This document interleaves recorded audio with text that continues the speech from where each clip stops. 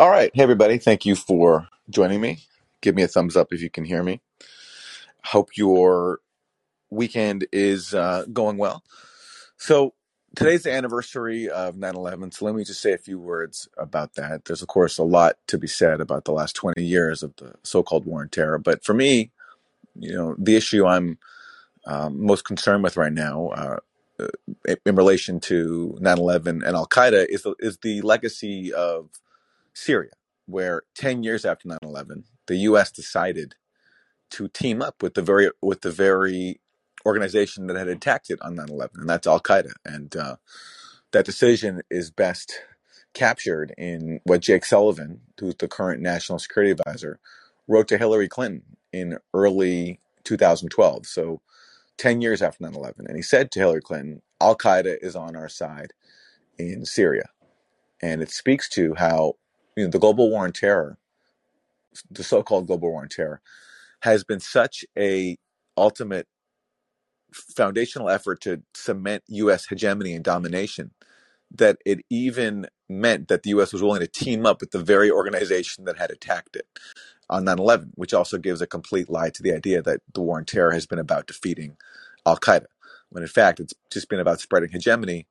And no better case example than the U.S. decision to team up with the very organization that had attacked it. So that's on my mind today. And I have a new article related to Syria, which I will link to in the show notes for this, about Syria, about Al Qaeda in Syria, which is an aspect of the OPCW scandal that I hadn't really discussed yet. But basically, inside Syria, the OPCW is part of all the corruption there, all the deception that went on to falsely accuse Syria of chemical attacks to justify the proxy war on Syria. The OPCW subcontracted an ally of Al Qaeda, and that's called a group called the White Helmets, which also happens to be funded heavily by the U.S. and their allies. And so that's a new piece I wrote this week up at the Gray Zone. I go into detail about the overlooked facts on that. It's a really big scandal if you get into the details. So I will link to that. All right. On today's topic, though, Russia has suffered a major defeat in the northeast of Ukraine. I think that's pretty clear by now. Russian forces have been forced to withdraw from the key town of Izium. And there's no denying that this is a big loss for Russia, that they withdrew pretty quickly. It doesn't sound like there was a very big battle for all these places. I just think basically once Ukraine surprised Russia and went for these areas, Russia just quickly realized that it had no chance and it withdrew. And it sounds like there weren't too many Russian army forces there, that a lot of the Russian forces were really local militias. But regardless, this is a major loss. And people who are on the pro-proxy war side are celebrating this as a major turning point. And, this is where I have to acknowledge my limitations. I'm not a military strategist, but it doesn't make sense to me that this could decide the outcome of the war, given how much Russia has already committed, and given how ultimately they're focused on the Donbass. Those are the regions that have been fighting Ukraine for the last 8 years with Russia's support. And ultimately, that's what I think Russia is most concerned with. And given how much Russia has expended on the war so far, if anything, to me, this defeat in the Northeast will lead to Russia doubling down even more and possibly even doing what it hasn't done yet, which is do a draft and getting more forces on the ground. Because what I do know about military operations is that when you attack, you need a troop ratio of 3-1. And Russia has not had that. It's actually been numerically less than the Ukrainian side. So one consequence of this, I think, will be, especially given that Putin is getting slammed in Russia right now for this loss, I think Russia will double down. And I think, again, as has been the case from the start, all this is just a recipe for a longer war and more death on all sides and more suffering for the entire world, especially, well, not especially in Europe, but certainly in Europe, where people are going to be facing higher energy costs as a result of the rupture with Russia. So, look, I'm open to being wrong. I didn't think Russia would invade to begin with, so who knows? Maybe this is the turning point that some people are saying it is. But to me, given how much Russia has committed and given their size and proximity, I just don't see them being defeated so easily. But I guess time will tell. The one thing I have noticed is that in U.S. media accounts, they're saying that this is Russia's biggest defeat since its loss in Kiev. And I'm not convinced that Russia ever tried to occupy Kiev. I think, some people like Scott Ritter have argued that that was a feint, basically designed to distract Ukraine and force it to commit troops to defend Kiev so that Russia could focus on other areas. And so that's why this triumphant attitude right now that I'm seeing, especially inside the U.S., I suspect it might be misguided and misplaced. But we'll see. Time will tell. Certainly, I think this war is destined to go on for a long time, and the idea of a diplomatic settlement is pretty much it's over, at least for the short while. And on this side, the war hawks in Washington who have opposed the diplomatic settlement from the start, and we recently got new corroboration of that from Fiona Hill in Foreign Affairs, who wrote that U.S. officials knew that there was the outlines of an agreement between Russia and Ukraine back in April. She wrote that in Foreign Affairs. What she left out is what was already confirmed before, which is that Boris Johnson at that same time went to Kiev and told Zelensky not to negotiate with Russia, and that if he did reach a deal, that the U.S. and UK would not have his back, which basically means the deal was off the table. So I think all of this is just a recipe for more war, as the real decision makers in Washington and London want, and I think that's a disaster. But we'll see. I'm very open to being wrong. Okay, let's take some calls. Teresa.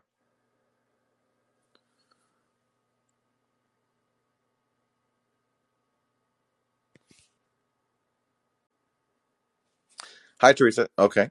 Sam.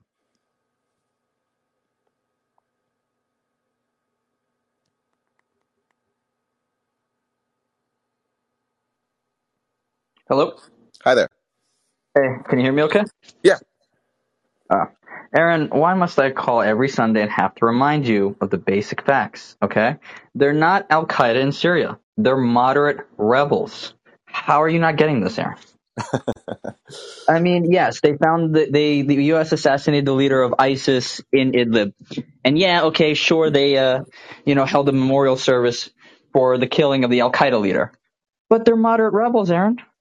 They're fighting for, democracy? I'm not really clear on what the mythology is behind that, but it's always fun. I mean, if they made it on PBS in a suit, what else can you say other than moderate rebels, Aaron? Yeah, I mean, this is what I forgot to mention, which is I forgot to mention Idlib, which is, in the words of Brett McGurk, who is now a senior official under Biden, the largest Al-Qaeda safe haven since 9/11. So 10 years, 2 decades after 9/11, the largest safe haven for Al-Qaeda is a Syrian province that the U.S. helped give to Al-Qaeda. In fact, the U.S. was involved in coordinating the operation in which Al-Qaeda won the war to take over Idlib. So the U.S. helped directly, like not just indirectly through arming other militias, it helped directly hand Al-Qaeda the province of Idlib. In fact, let's listen to this clip of, this is Brett McGurk. For those who haven't heard this, it's an amazing clip. He's speaking in 2017, and he points out that Idlib, this province in Syria, is the largest Al-Qaeda safe haven since 9/11. Tanks and here at MEI about the very important work about what's happening on the ground, but it is so much more complex. In Idlib province, Idlib province is the largest Al-Qaeda safe haven since 9/11, tied directly to Ayman al-Zawahiri. This is a huge problem. So that's Brett McGurk, and he got a lot of flack from the think tank world in Washington, because you're not supposed to admit that Idlib province, which is now the last, quote, rebel-held territory in Syria, or province in Syria, basically.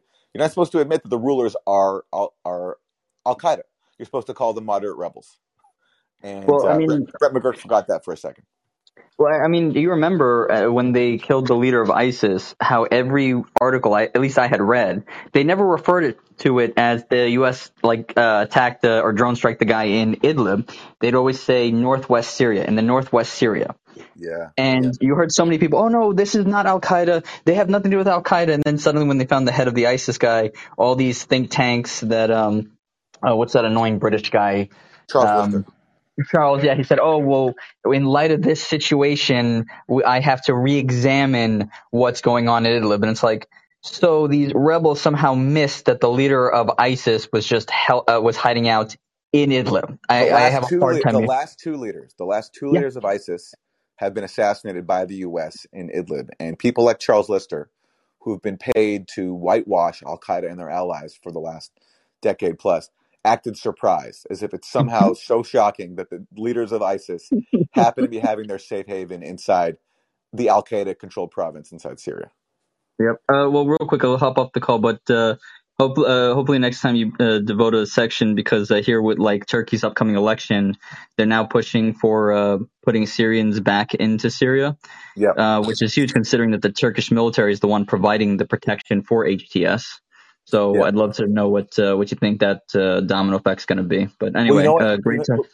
I Oh, was sorry, go ahead. I was talking to a Syrian friend, and he was saying he doesn't actually think that the leaders of HTS, and HTS for people who don't know is Hayat Tahrir al-Sham, and this is just the new name for Al Qaeda in Syria. They've smartly tried to rebrand, so they've changed their name from Nusra, which is Al Qaeda, and but they've gone through a couple of name changes, and this is the most current iteration, Yep. HTS, Hayat Tahrir al-Sham, and so that's their current name now, and it's ruled by Mohammed al-Jalani, who was a deputy of Baghdadi, the former the slain ISIS leader, and he's the head of HTS. He's the ruler of Idlib. But my Syrian friend was saying he doesn't even think that Jalani and his circle are actually even in Idlib. That they actually live inside Turkey, and that they only come over to Idlib for photo ops, which makes sense because Yeah, I see it.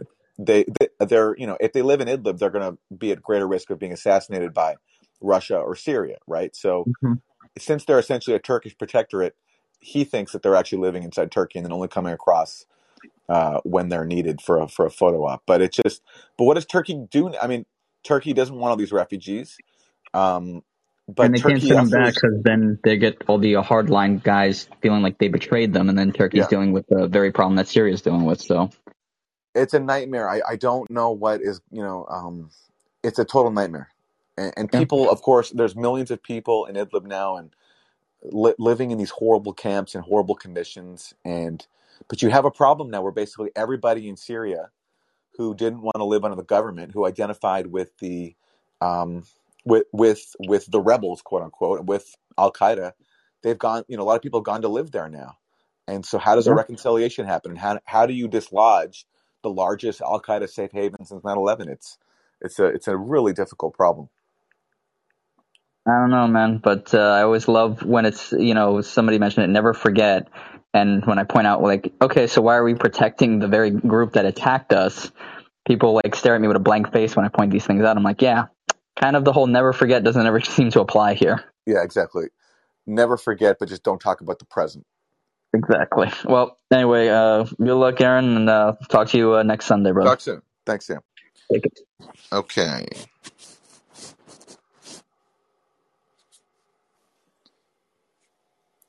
Hi, Hi. how's it going? Good. How are you? I'm okay, thanks. So I had like a few thoughts on what's going on in Ukraine right now, and I also am not a military person by any means, so I'm really curious about like what other people's views are on it right now. But like some views that I've heard so far is like so this guy Brian Berletic, who has a YouTube channel, The New Atlas, was talking about like the difference between tactical and like strategic aspects of Okay. the war or special military operation, and he said that like Ukraine's recent gain was a tactical gain, but strategically, like the situation on the ground is still very much the same as like a lot of people were analyzing it to be like a few days ago in terms of like Russia having and the Allied forces or whatever, having like massive. Sorry, I just woke up, so I'm not. Words are coming to me slowly right now. Having the advantage in a lot of ways. Yeah. And then I saw on Larry Johnson's blog that he was saying that like he believes that Russia actually had like advance notice of Ukraine planning to do this, and so when you look at like the movement of troops, that like it takes a while, even with advance notice, to get troops in place for like sort of moving from one part of the country to the other. And so like he thinks that because of how sort of like orderly the retreat of Russian and allied forces were, that like that is an indication that they did have advance notice. And so like he thinks that like they are possibly trying to sort of similar to what happened. I can't remember where the other region was, but recently where Ukraine lost like a lot of troops, that like a similar thing is going to happen here, where Ukraine is sort of like stretching itself to its limits in terms of advances, and then like Russian forces are going to swoop in on them. And I think it was him, or maybe it was other people in the comments on his blog saying that, I think it was him saying that like it's such a large number of Ukrainian troops that like they wanted to take advantage of the fact that they'll be able to land like a major strike on Ukrainian troops. But at the same time, I haven't seen these personally, but like I've heard people saying that a lot of people like in the sort of like Russian internet world are like very upset about Yeah. what happened. And like so that's one thing that gives me pause, because it's not just like the Western media just like jumping on the bandwagon of being like, oh, Russia's losing now. It's like also people in Russia that are saying that. But then there's also people in Russia saying like, no, those people are wrong. And like what most concerns me is that the territory that Ukraine retook, like now there's reports that they're doing like quote unquote filtration of like people living there to see who Yes. was like Yes. collaborating with Russia and Ukraine. The Zelensky like recently said that accepting like aid from like Russian forces was going to be seen as collaboration. So I'm really worried about the people living in Yes. those areas. And like so far it seemed like Russia and the militias have been trying really hard to like prevent harm from coming to citizens, which Yeah, I and know is like a controversial topic, but that's a yeah. big problem because look, I mean, Russia has put some people who support it in a really bad position. They came and Yeah. occupied these places, and some people greeted them with open arms. And there's no doubt that those people that there's ways to see who was welcoming Russia, and now that Russia's left and abandoned them, they're going to be in trouble. And Yeah. that is a huge defeat to Russian morale and a huge knock on Putin, and that's a big problem for him, I think. And that's Yeah. why I just don't think that this idea that Russia let this happen, or I don't know. Look, again, my knowledge of this stuff is extremely limited, but it seems like they didn't put up much of a fight. That's true, and they withdrew pretty easily. So that then could lead to one to say, well, maybe they're just doing this to gear up to, ambush Ukraine at the opportune moment. But I don't know. My intuition tells me that they suffered a big loss here. Yeah, and I think that like in addition to there being evidence that like they are trying to take care of like or prevent harm from coming to citizens living there or civilians or whatever, which again like I know some people would disagree with that, but also people are saying that like a major effort is to prevent the loss of like Russian soldiers' lives. So I wonder if like that they were in a position where they had to choose one over the other, which is a shitty position to be in, Yeah. obviously. Yeah. Yep. But Yep. like then I think one other thing that people are saying is that like the terrain that Ukrainian forces have moved into is much less defensible. So it seems like if like what Brian Berletic was saying, that like strategically like the balance hasn't shifted very much. Like Mm. it does seem like in the coming days, like Russia and the militias could retake the territory potentially, like quickly. So I just worry about like what harm will happen in the meantime. But yeah. Yep. So like you, I don't know enough about military stuff to figure it out, and so I hope that other people have some insight too. But yeah, thank you. Me too, and thank you for the call. Okay, Tim. Hey, Aaron, how are you doing? Hi, I'm good. How are you? I'm good, thanks. Yeah, and the caller that you just had on kind of raised a lot of the points that I've been reading and so forth. But I think there's a simpler way of kind of thinking about this that might be clarifying without needing to go into a whole lot of detail about operational kind of tactics and stuff. And that is, you know, you mentioned the 3-to-1 ratio, which is kind of the rule of thumb for, an assault to be successful. But the fact is that the Russians went into this with the opposite. That is, they're 1-to-3. They're basically a 1-to-3 ratio in terms of troop numbers. So what that says really basically is that they aren't fighting a battle for terrain. The Russians have been extremely clear about this from the very beginning, what their three kind of objectives are, and so losing terrain in itself is not an issue. The point is demilitarization, denazification, and I can't remember the last one. But do you see what I mean? Like, it's implicit in the fact that they never had the troop numbers required to actually occupy terrain, and that's a weakness that has just been exploited by NATO. But at the same time, nothing has fundamentally changed. The Russians still have massive advantages in artillery and rocket forces, massive advantages. They have complete, air dominance.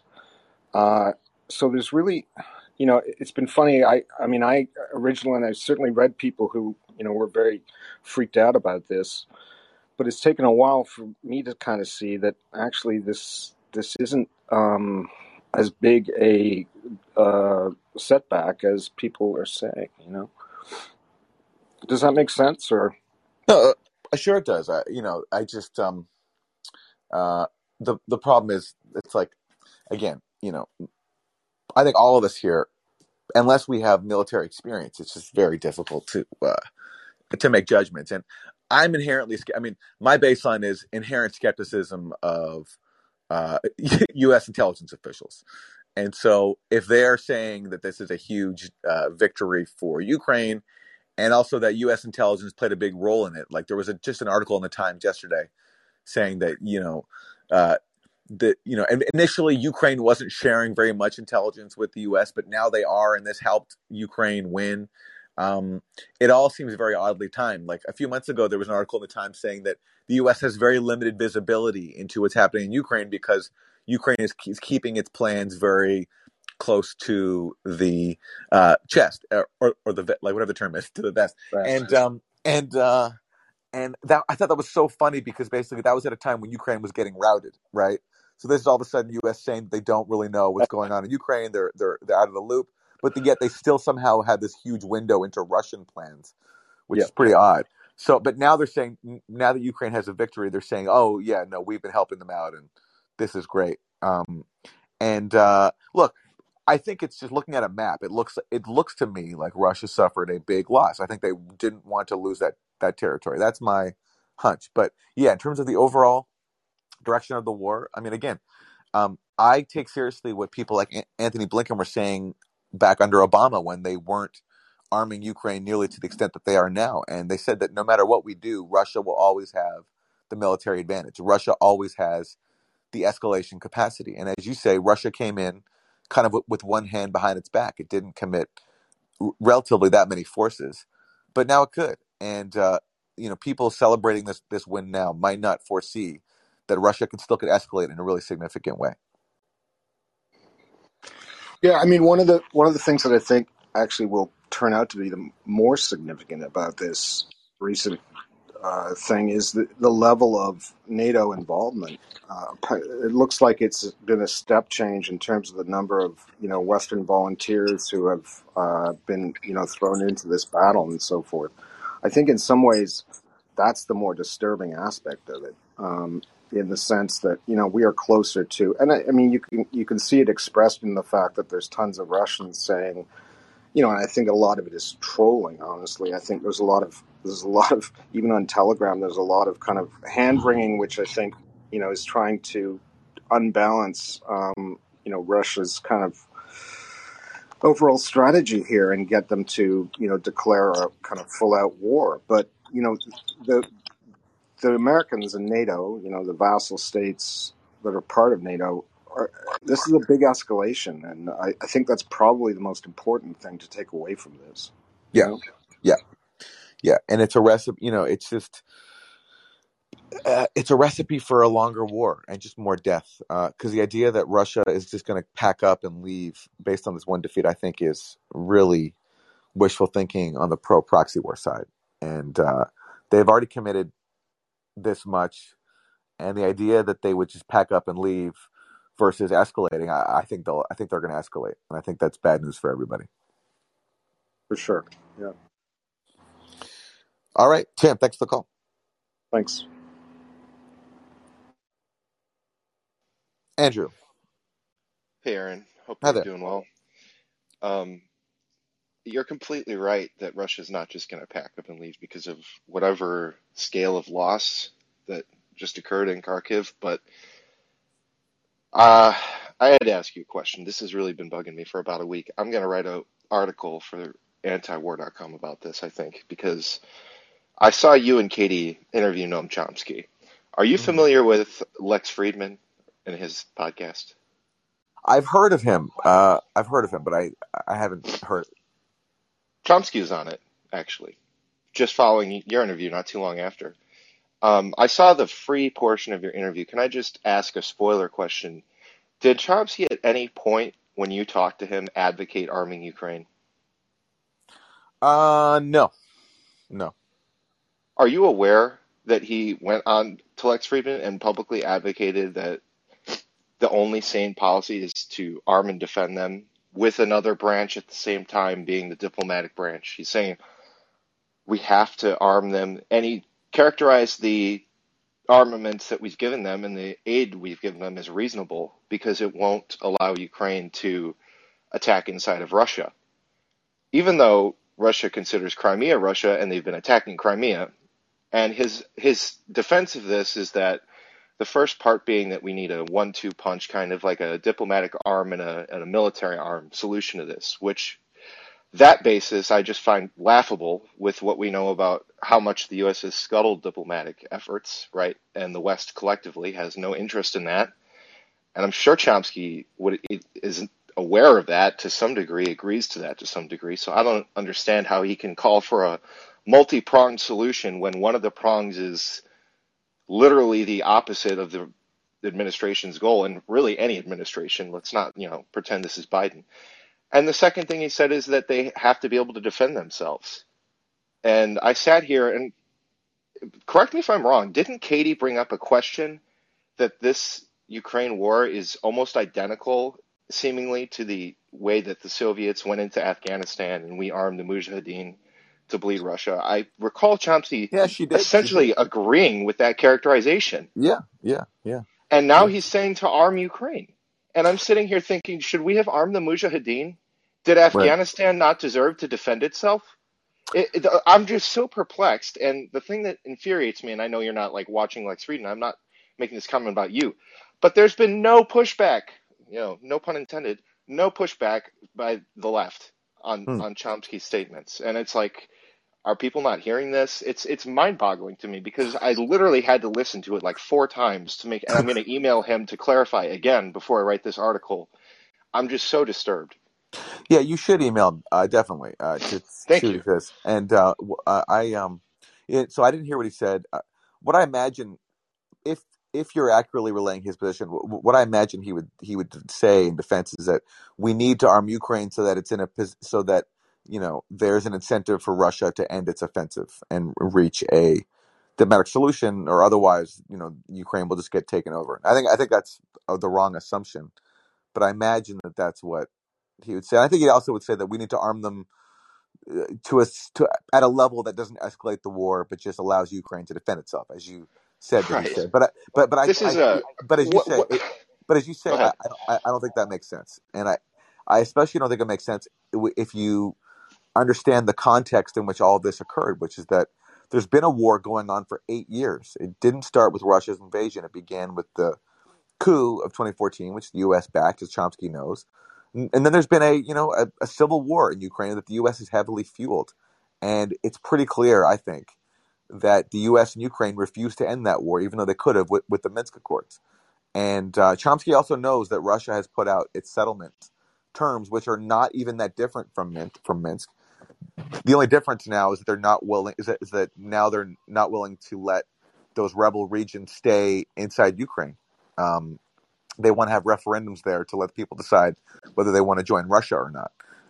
But that's it. It's still Russia's stated terms are not that different, and the outlines were actually reached as Fiona Hill confirmed right back in April until the U.S. they got what they wanted. sabotaged it. Yeah. So the idea that we should instead fuel the conflict with more weapons instead of using the leverage the U.S. has over Ukraine, which is like ginormous, is to me really I don't know. I don't agree with that at all. And I'm surprised to hear Well, him yeah. advocate that.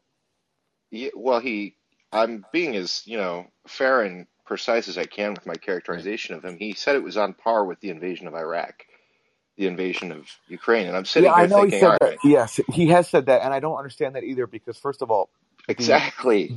I mean, just look at a border. First of all, Ukraine and Russia are next to each other.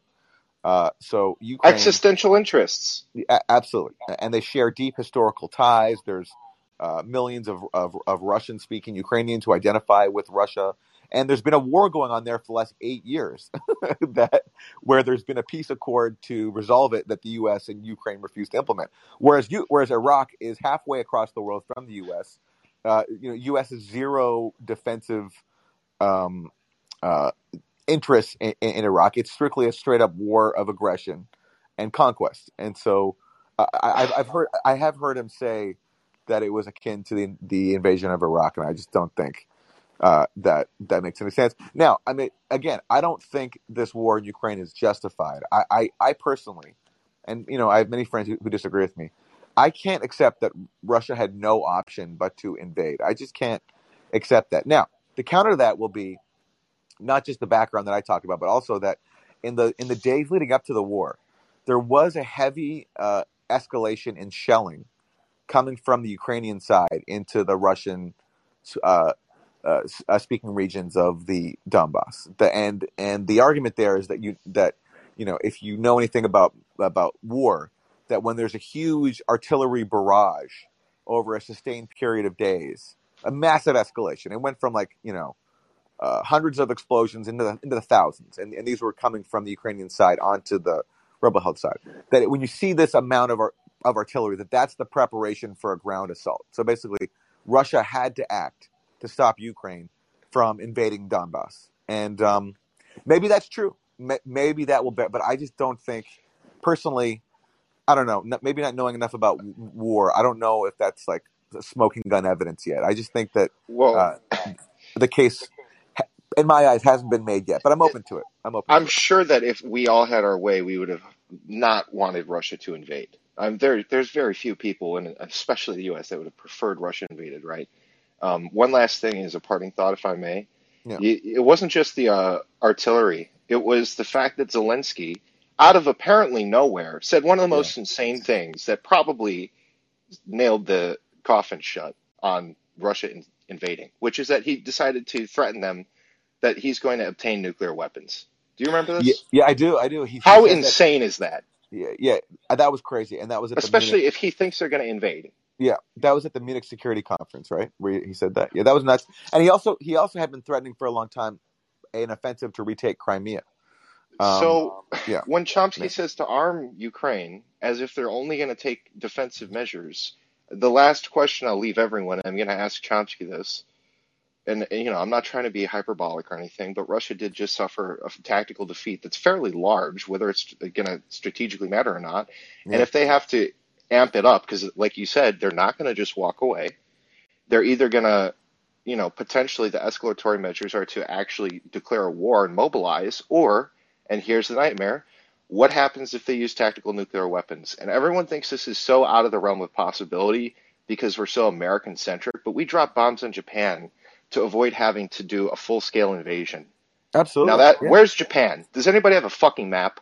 Yeah. So And let's by look the at way, Ukraine. What happens if he uses yeah. tactical? What's the American response going to be? And And we by the way, don't even realize we're playing with this fire. yes. And Chomsky has said that actually what U.S. policy is a grisly experiment, which is counting on Russia not to do that, and we're using Ukrainians as the lab rats, that we're basically we're threatening the possibility of putting Russia in a situation where it does use nuclear weapons. So Chomsky knows that.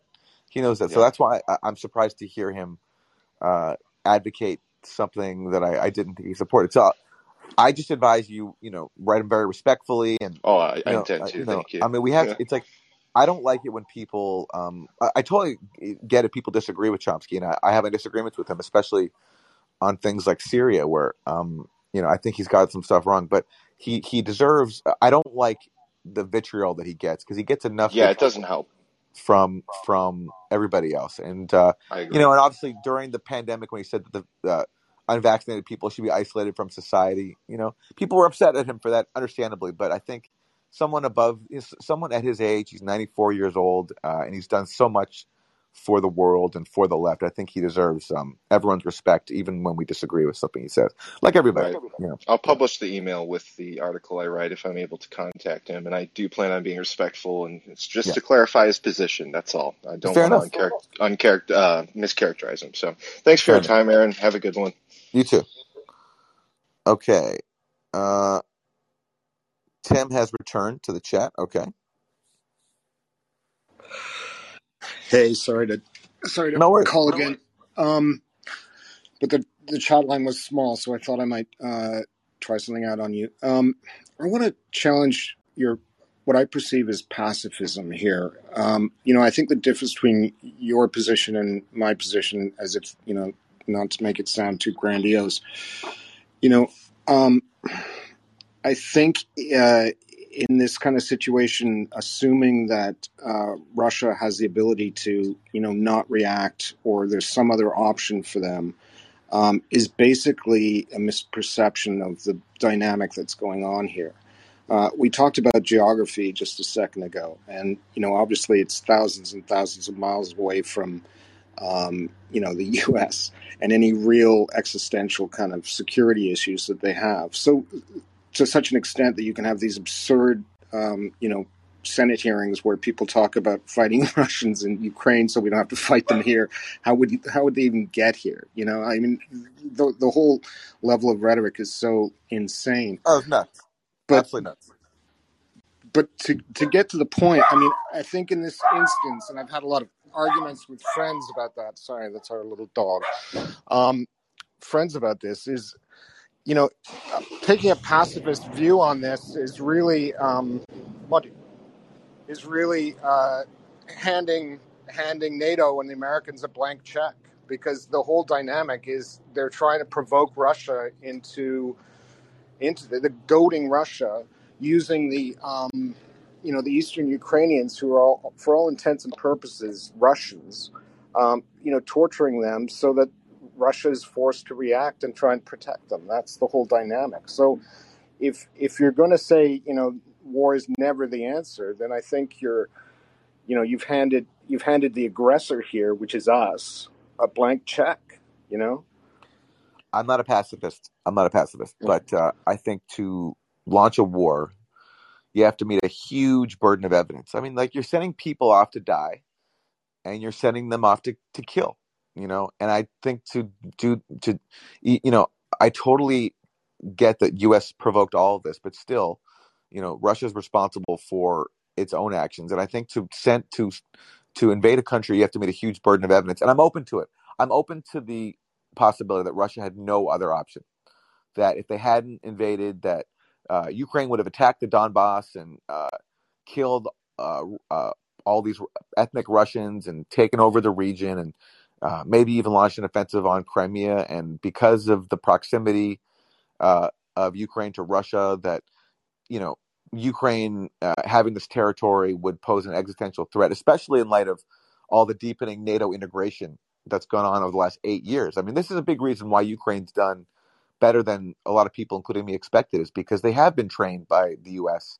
and its allies over the last 8 years, and they have been sort of integrating themselves into the NATO military structure, and that you can that's a the U.S. would never allow such a situation for Mexico to be a part of the China's military infrastructure or Russia's military infrastructure. So it does pose a major threat to Russia. I just can't to invade a country. I just think you have to meet a huge burden of evidence that, to me, hasn't been met yet. But I'm open to it. Yeah, I mean, can I just say one other thing? I mean, one of the things that's obscured here by the hagiography around Zelensky and just this just the incredibly intellectually lazy kind of form of Western chauvinism that's involved with supporting this country. This country is a hellish police state now. It's not a democracy. Sure. If you look at the level of repression that's been required in this, it's not accidental that the units that were sent to the east were called Punisher brigades, right? I mean, they're basically, so the horrifying thing to me about this is, we're basically our intent is to hand back the tortured citizens of eastern Ukraine back to our their tormentors in Kiev that we've installed, and are patting ourselves on the back for it. I mean, that's what's so horrifying about this. The level. I mean, just take the Mitrovic website. There are Western journalists being put on a death list. By a NATO-supported organization, and everyone thinks this guy is a wartime hero, and they're fighting for democracy. How is this even possible that we could get this deluded about the situation that we're involved in? Yeah. I mean, Syria is just as bad. It's actually worse, I think. But the level of delusion about what we're actually doing in the West is just astonishing to me. Mm-hmm. Yep. Well, we can thank our really sophisticated propaganda system for that. Mm-hmm. Thank you, Tim, for the call. Thank you. Thank you. Andre.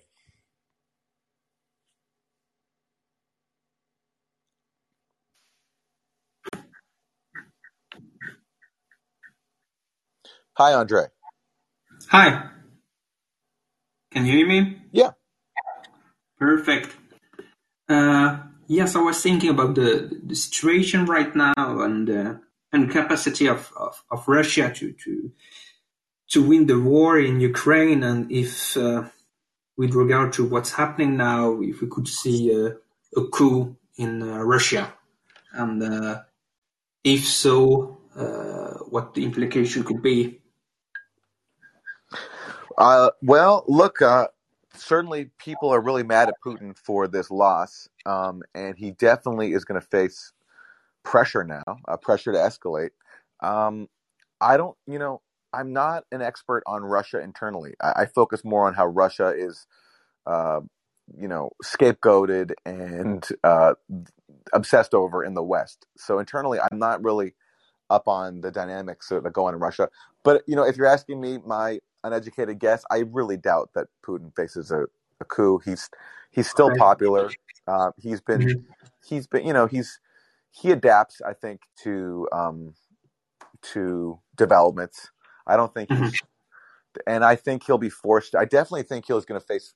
He's obviously facing pressure from hawks inside Russia right now, and I think he will. I think he will bow to that pressure. I think he will escalate. I don't think he will face a coup. That's my guess. Okay, because the situation seems quite serious, I would say, from a military perspective for Russia right now. So. Yeah, but you know what? I'm reminded. He said recently. He said this summer. He say something like we haven't even really begun inside Ukraine. Okay. He said something to that effect. We've just begun, or we haven't even really started. So to me, that was a veiled threat that he could escalate a lot more if he wanted to. And I think it's pretty a safe bet that he will. He could do a draft. He could stop relying so much on local Ukrainian allies in these militias, in these Donetsk and Luhansk militias. So he could do a lot more, and that's my prediction that he will. Okay. Because on the other hand, you could say that the West will probably send more weapons to Yes, Ukraine. yes, So, yes. yeah. That's why to me Mm. it's just to me all this means is just more war. I ultimately think that Russia has the dominance to prevail, but it will take longer and more people will die. Yeah. Okay. Okay. Thank you. Thank you. Okay.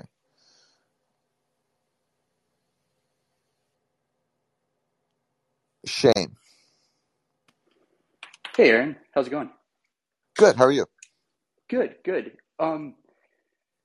I really appreciate hearing your thoughts on Ukraine and those other callers, but do you mind if I ask you kind of a 9/11 question? Sure.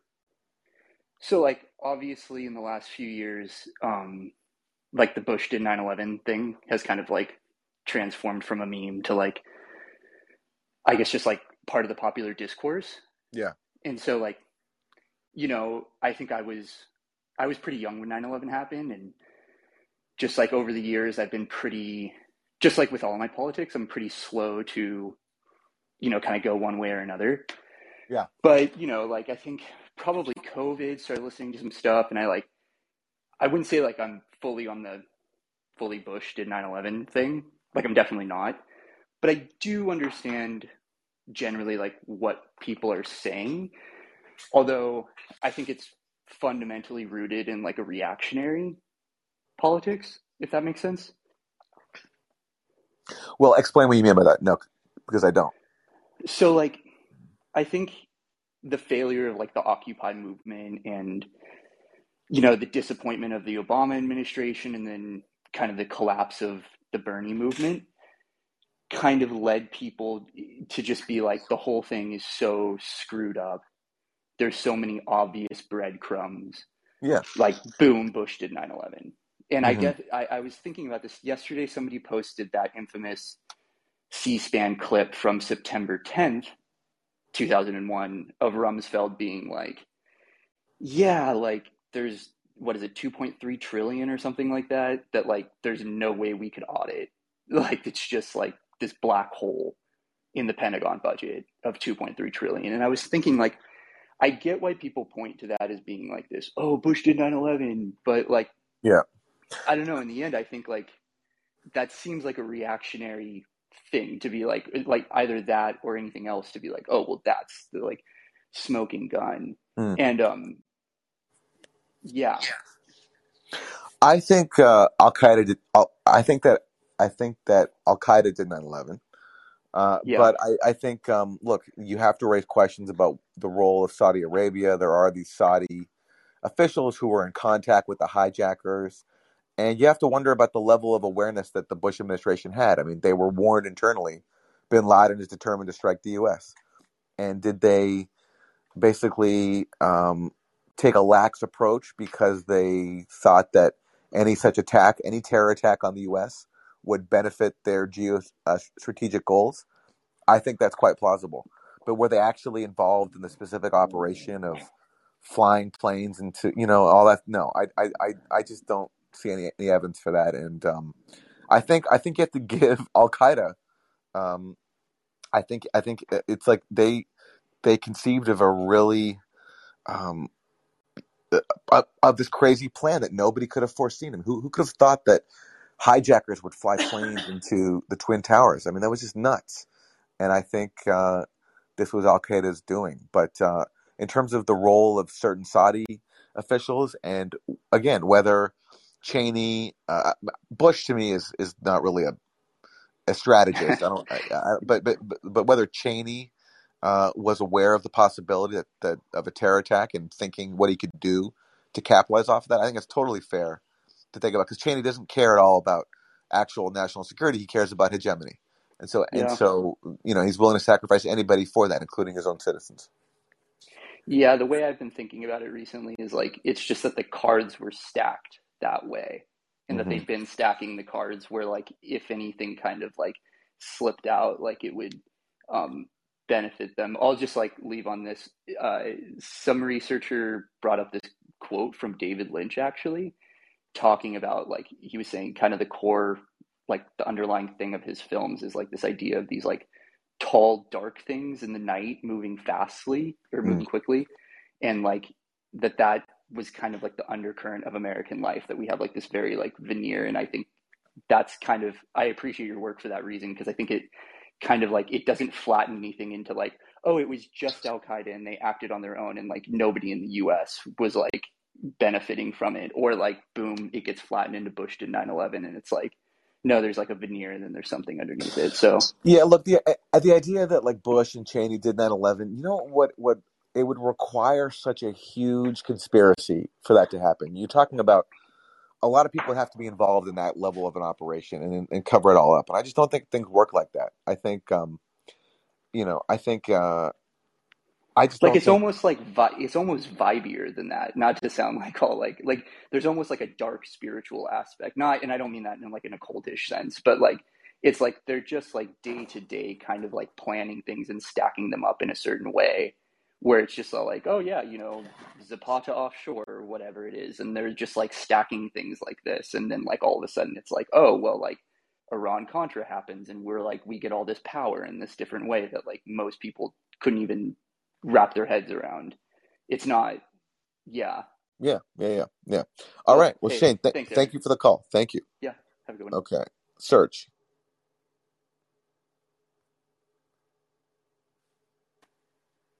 Hey, Aaron. Hi, Hi there. everyone. Yeah, it's been a long time since I last called in, and Yes. I have to And say, Serge, so you're calling us from Ukraine. yep, I'm calling you from eastern Ukraine, Zaporozhye, near the Zaporozhye nuclear plant, which Yes. has now been shut down, as far as I know. Yes. Yeah, just wanted to share some personal experience and things that I've gone through since we Yeah, last please. talked. So far, my older brother disavowed me because I'm a fascist, because of the things that we talk here. And plus, my wife also left me, I guess, for the same reasons. So Oh, just for Serge, your I'm sorry. listeners to know, what actually normal people have to go through while all of this is going on. Unfortunately, people are just too blind and too stubborn to understand that everything is not as simple as the television tells them. Also, I just wanted to share my thoughts on what's been going on in the last 2 or 3 days. And, there was still some hope in me that Russia was actually on the right side of history, and that Russia resembles some sort of good in this world. But unfortunately, I think, at least for me, I think that there's some sort of, you would call that conspiracy, but there's definitely some sort of deal going on, because, from everything that I read from different Russian war correspondents that are actually fighting on the front lines, from everything I read from them and from Russell, Texas, who's in Donetsk right now. As far as I understand, something terribly wrong is going on in the higher echelons of the Russian army, because they were completely unable to secure their positions in Kharkov, almost as if they just wanted to let it go at a certain point. And now Ukrainian armed forces are just pillaging through all of their positions without any fighting back. And at this point, they are now at the Russian border, because as far as I know, they've taken Volchansk, which is basically near Belgorod, which is Russian territory. So, and also one funny thing, yesterday and today they celebrate the Moscow the day of the foundation of Moscow.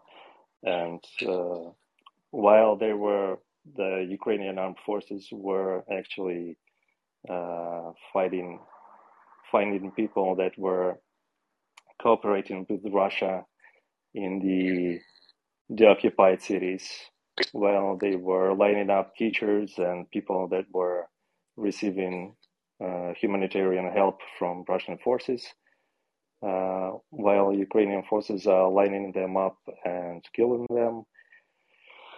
The Russian higher command and Putin himself are celebrating the day of the foundation of Moscow and having parties and fireworks. Meanwhile, people from the Russian armed forces are saying, "What are you doing? We don't have enough.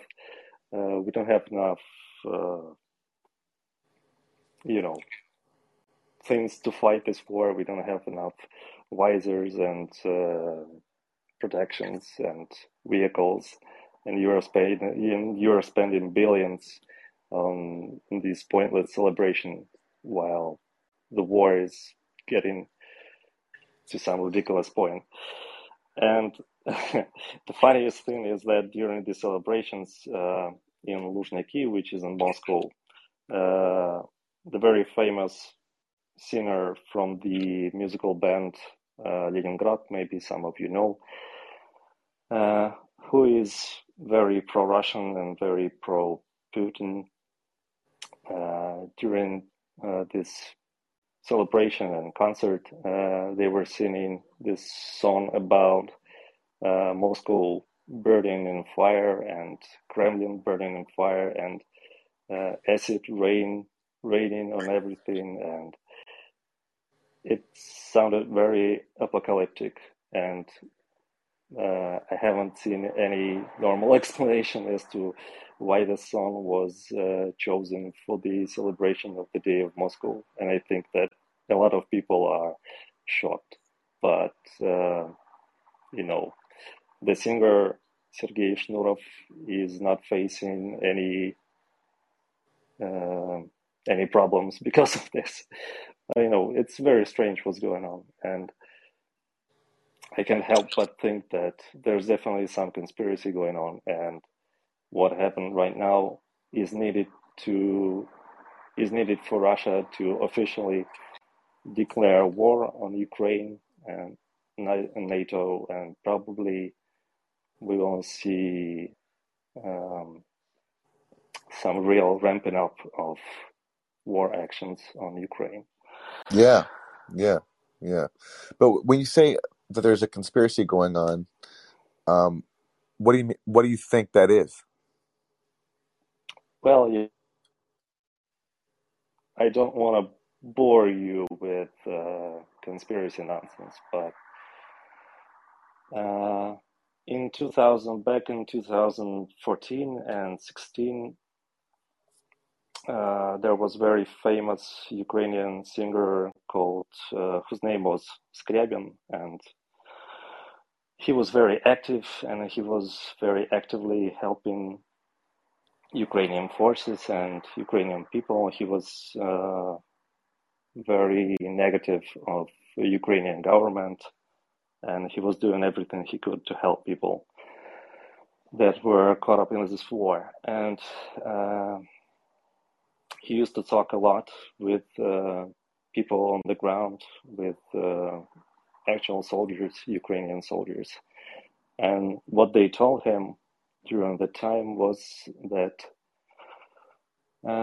they could actually prevent Russia from taking Crimea, but they were told by their higher command to stop any activity and to let them go, to let the Russian forces take Crimea without any fight.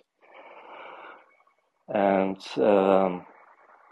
he also told a story about Ukrainian forces capturing Russian higher officers, and they were taking out information from them with, you can imagine in what ways they were doing that. And those Russian officers told them that the point of this war was to kill as many young men as possible and to destroy heavy industry on the territory of Ukraine.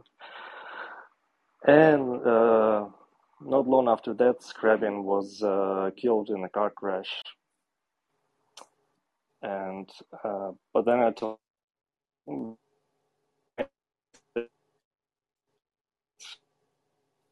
a certain conspiracy going on. I can't but feel like Russia Serge, could have Serge, you're prevented breaking all up. of this. Right. You're breaking up a little bit. So, Yep, and in sorry. fact, we have to wrap it up. So, but yeah, what I was told by my Ukrainian friends was that, if Russia had invaded right after the coup in 2014, and when the Odessa massacre happened by pro-coup forces, and when the war in the Donbass kicked off, that he would have had a lot, even more support than he has now. But, from their point of view, he waited 8 years too long. And that gave Ukraine time to build up its capacity. And we're seeing that now with these Russian losses. Definitely. And yeah. And but listen, I'm just sorry to hear about all the turmoil. Personally, this is just one small window into the horrors of war and all the upheaval it can cause. And I thank you for calling in and sharing with us how things are going. Yeah.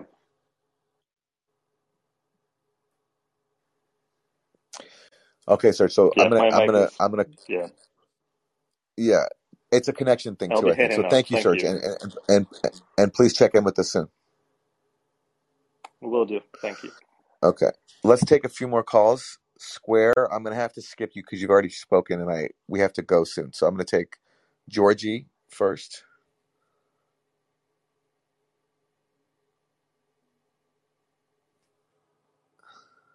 Georgie, are you there?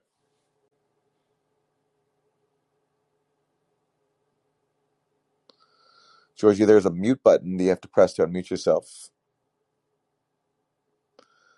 And if not, we'll just have to leave it there. Thank you, everybody, for tuning in. I really appreciate you spending some time with me. And I'll be back on here tomorrow with Katie Halper at 11 a.m.